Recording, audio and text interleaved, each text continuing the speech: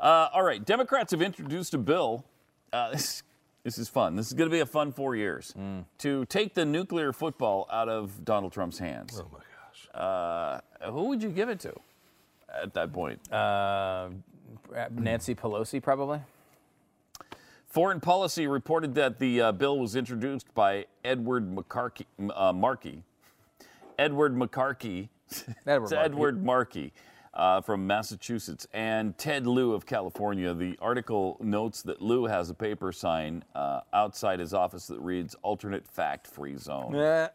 He's funny because he's saying the president has alternate facts. What a nice little gift, though, to Democrats, the alternative facts quote. What a nice gift. That's the gift that keeps on giving for them right now. Yeah. And, I mean, it's legitimate. It's a legitimate complaint. complaint. A stupid thing to say. Stupid thing to say. Trump was asked by ABC News about the responsibility of receiving the nuclear codes, and he responded, it was a very sobering moment. It's very, very, very scary in a sense. He did say that, which was very... we didn't even play any of those clips from that interview last night. I did watch some of it.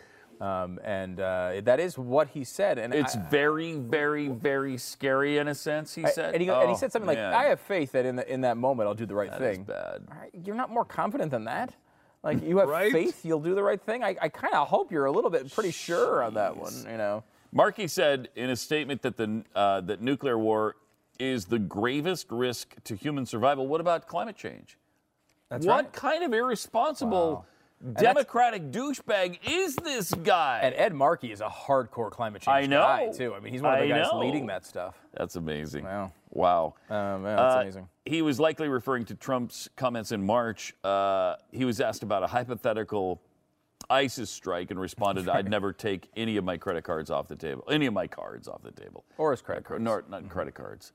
The bill has gained support from various global disarmament groups. But if you take the nuclear football from the president, I mean, I don't know who would receive it. Maybe one of the generals. Maybe that would make sense.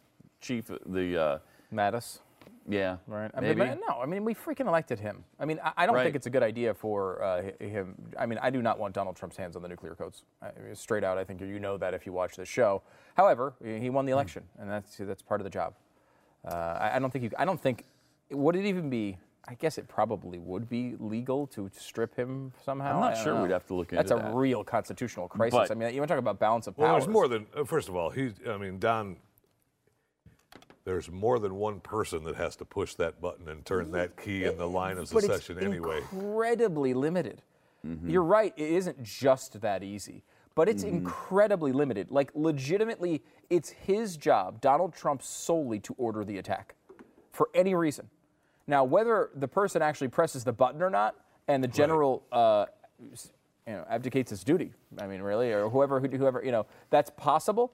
There are situations that I hope that would happen. They've done simulations on that. Where it's incredibly limited oversight on that. Yeah. Incredible. But we could start a nuclear war with a bad day. The people involved who actually have to do the launching, like at the weapons sites and all of that, whether they actually push the buttons and do the things they're supposed to do to begin the nuclear war, it's fascinating sometimes the simulations and the outcomes that they've had. We should look into that. We should do a segment on that sometime. Yeah, there's a really good story that I read. It was during the campaign when they were saying if Trump wins, he'll have control of the nuclear codes and he can basically launch whenever he wants. Yeah. And they explain the process. There's not much, though, to it. There's no oversight. There's no, panel that says, yes, this is a good launch.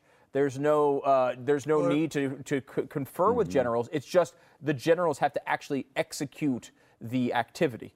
So, if you remember Genesis, Land of Confusion, the documentary music video that they made about the Reagan administration, it's not quite that he might press nuke instead of nurse on the buttons next to his bed.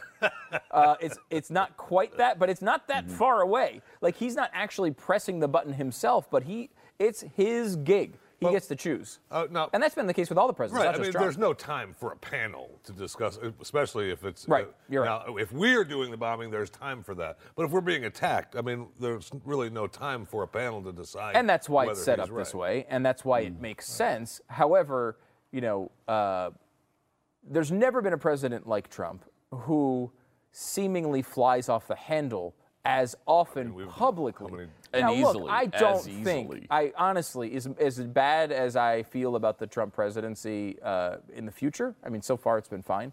With some exceptions. But in the future, I mean, I'm not necessarily optimistic, but we'll judge it as it goes.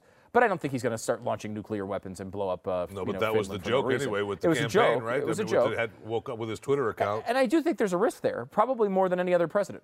I mean, to be perfectly honest, I am worried that some foreign leader will do something to piss Donald But Trump it's still off. low. But it's still low. It's a low risk. War bombing, conventional bombing, Mm-hmm. maybe. I mean, nuclear weapons. I gotta believe this guy. More is like not gonna do bombing that. somebody with a tweet storm is Yes, probably is the most likely. The most And likely. that definitely will happen. So that will happen. Chances 100%. You know that's coming.